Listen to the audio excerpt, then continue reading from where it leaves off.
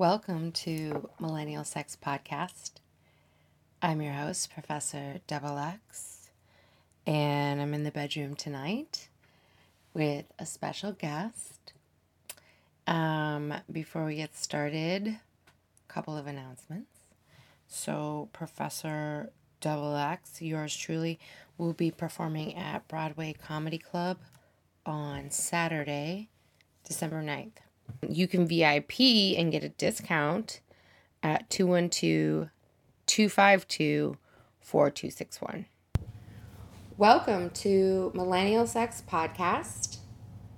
I'm your host, Professor Double X, and I'm here in the bedroom with a guest, a very special guest. She knows a lot about sex and sexuality, so I'm so excited to hear her story. So welcome, guest. Thank you so much. I love that you're here, and I'm really excited to tell you just one of many stories that I have, but this is one that's dearest to my heart, maybe most dramatic, and pretty hot at times too. Okay. So I'll set the stage. It is the early 2000s.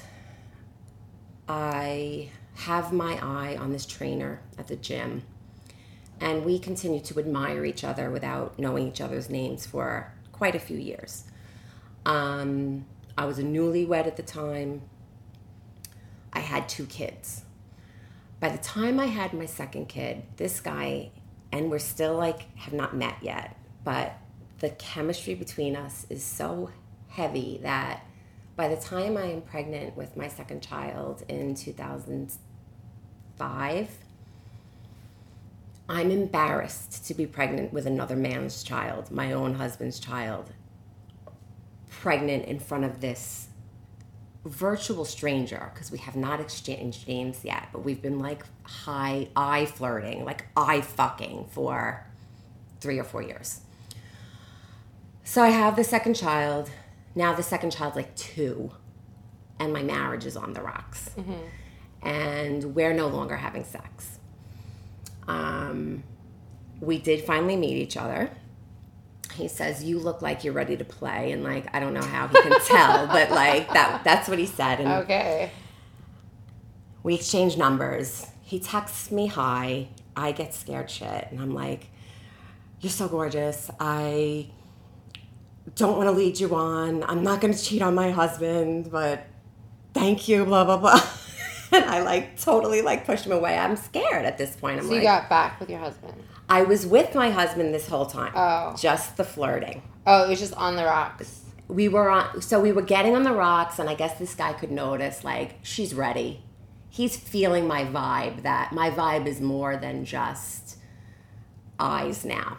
He's feeling that I must be warming up to him in a different way, because my marriage was on the rocks in that we were becoming sexless. That's basically what it was. Okay. My marriage was becoming sexless. We were good parents together, and we looked great on the outside, but we weren't having sex.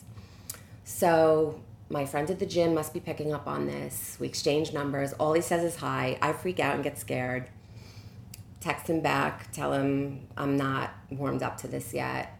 A few more months go by, and I am warmed up to it. We start texting for a few weeks. I get my first dick pic of my life. Mm-hmm. From him.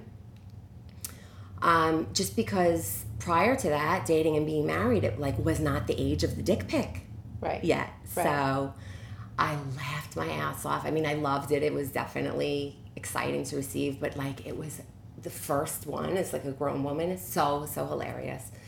We make a date. We have sex. He had a girlfriend, so that made me comfortable. It's he was in a relationship, and so was I. So we were both, cheating on our relationships. It was incredible. And it went on steadily for 2 years. And I mean, we met 3 to 4 times a week. Oh, wow. While I'm married with 2 children for 2 straight years. And for the most part, we met on the west side in the meatpacking district at the Liberty Hotel, which is like a 2 or 3 hour like hole. It's like on the West Side Highway. Yeah, I know what you're talking about. You know the building, right? Yeah, I've actually been there once. So fucking. It's like a triangle. Or it's like, it looks like the it's the Flatiron building of sex. It's a triangle. Yeah, I've been there, but you know the rooms aren't that bad. The rooms are actually very nice. Yeah, and it's cheap. Like Love Motel. It really is Love Motel. It really is, and for the seediness of the type of place that it is, to me, because of my memories there, because we did actually fall in love. To me, it's like Buckingham Palace. It's like the most like just revered structure in New York City. It's so hysterical, and here's the reason why. So now it's 2010. Mm-hmm. I'm supposed to meet him one morning. He doesn't show up. And I mean, I should go back to this ex a little bit. He tells me he doesn't come from blowjobs. Mm-hmm. He fucking came from blowjobs all the time with me. He tells me that he thinks he's too big for my ass. I'm like fucking driving him backwards all over the motel room, like into the wall, like with my anus and his cock and my, I'm like pushing him up against the wall. Like we just like, he was like, you're a gangster. And it was just so fun and beautiful. But he would never, I felt his presence highly sexually and hungry and all of that. Like his hands were huge. He's a big guy, 6'3" for me. And a lot of passion. We never tired of each other. It was just constant want. But he would never say, I love you, never. Mm-hmm. And he didn't want to talk about that with me. Okay. I found out why later, but I didn't really realize it then. But I always felt it through his body, always. And we would blow each other's minds. We'd go for, even if it was a 3 hour, 3 hour, he could go like 4 times. And we would have like 1.5 hour sessions where we would be like, what the fuck was that? Like, really, like, so transcendent and like out of body awesomeness. It was delicious. So,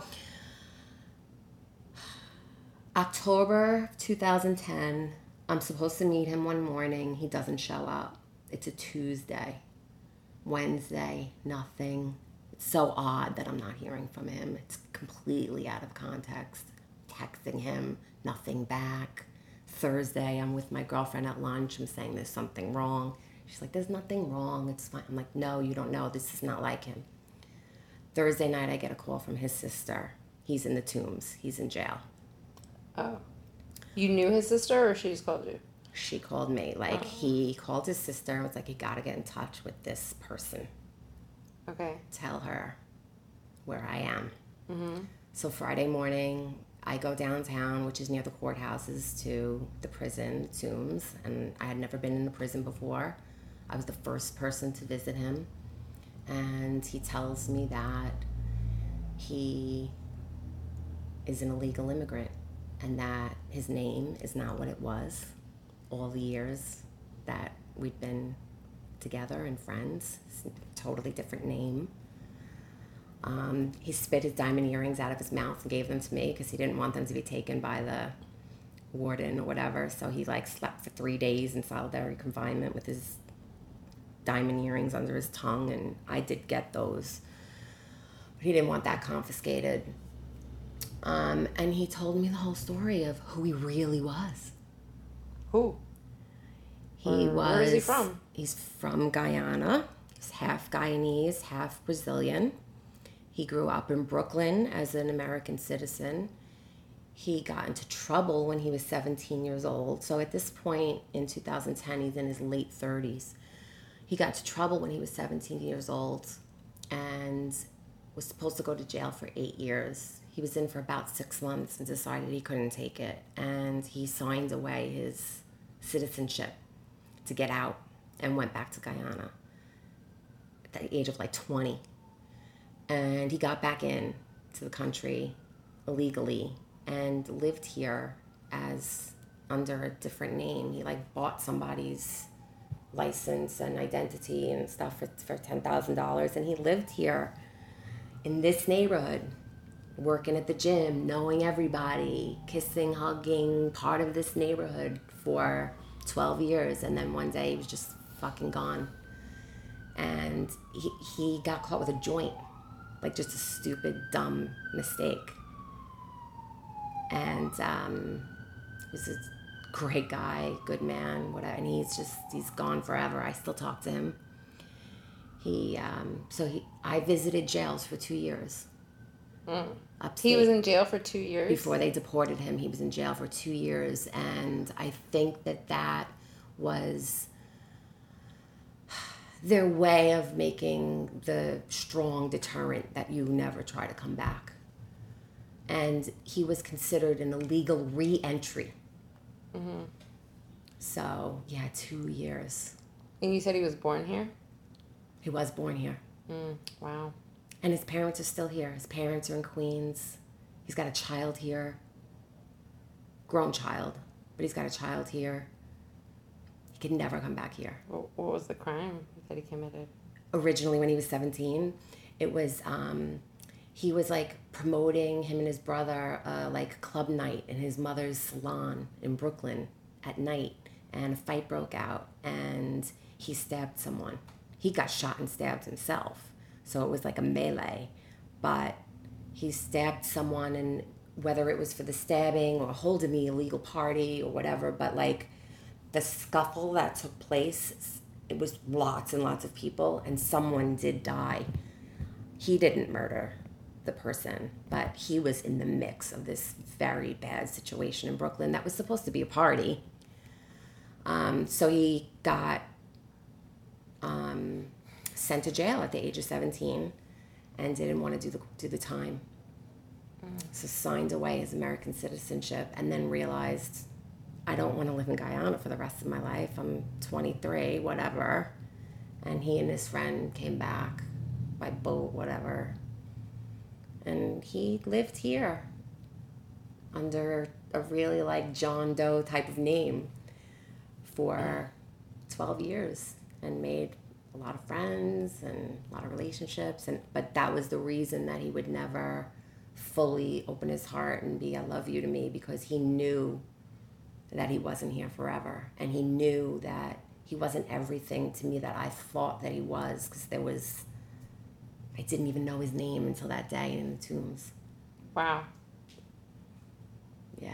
It's crazy. It was a lot of walking this neighborhood without him for years was strange. Having to put money on his card so he could call me. Commissary. Being treated poorly when you go visit. Like the cops that work at jails don't want to see a pretty girl visiting the inmates. They would take the books I would bring for him and not give them to him. Mm-hmm. A lot of weird, fucked up stuff, but he's back home in Guyana now. He's got a nice job there. He's grateful to be free, for real. And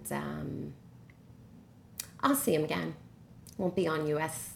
soil, but Europe or Caribbean or something. We'll meet up again someday. Wow. But it's special that we stayed friends. He's madly respectful and in awe of my loyalty to him, my dedication to him, and that, like love is love is love. And even though we weren't fucking anymore, I was totally there for him. And I miss him. He's a good person. Yeah, so that's my story. All right, well, thank you for sharing that. That's really sad, kind of touching. Could be like the kind of movie you might see like on Lifetime or something. Yeah. TLC, it's all But passionate and hot, and then boom, gone in with like no this warning and no idea why, and then learning the whole backstory, and it's crazy. And I mean, I can still picture myself like on top of him, like facing up in the mirror with his arms around me, and like so long ago. He hasn't touched me in over 7 years. Yeah. And I mean, I've moved on and my heart isn't broken anymore or anything like that, and my marriage ended after that, and I've fallen in love since then and out. But yeah, it's quite a story. It really is. And it was really wacky to be leaving here, saying I was going on like business appointments and leaving here at 7 o'clock in the morning in my car with my babies here in the apartment with a babysitter to go like visit jails when I said I was going on business appointments. And like, it was pretty fucked up. Yeah. Yeah. Wow. Yeah. Yeah. But it made us both stronger and really appreciate each other. Okay, great. Well, thank you. You're welcome. Thanks for sharing that story. You're welcome. Thank you for joining us on Millennial Sex Podcast. I'm your host, Professor Double X, and I enjoyed this little session. It was a very romantic, hot, and kind of tragic story, but I guess it turned out okay. Be sure to, if you'd like to, check out Professor Double X as well as a few other amazing comics at the Broadway Comedy Club on Saturday, December 9th. You can link in for a discount by phone, and the number is 212-252-4261. Also, hopefully see you at Mocha. That's on Frederick Douglass and 119th Street, right on the corner. This is Smokey Suarez's show. It starts at 9. All right, so we will see you again. Do link in online, millennialsex.org, as well as Twitter and Instagram at millennialsex. Good night.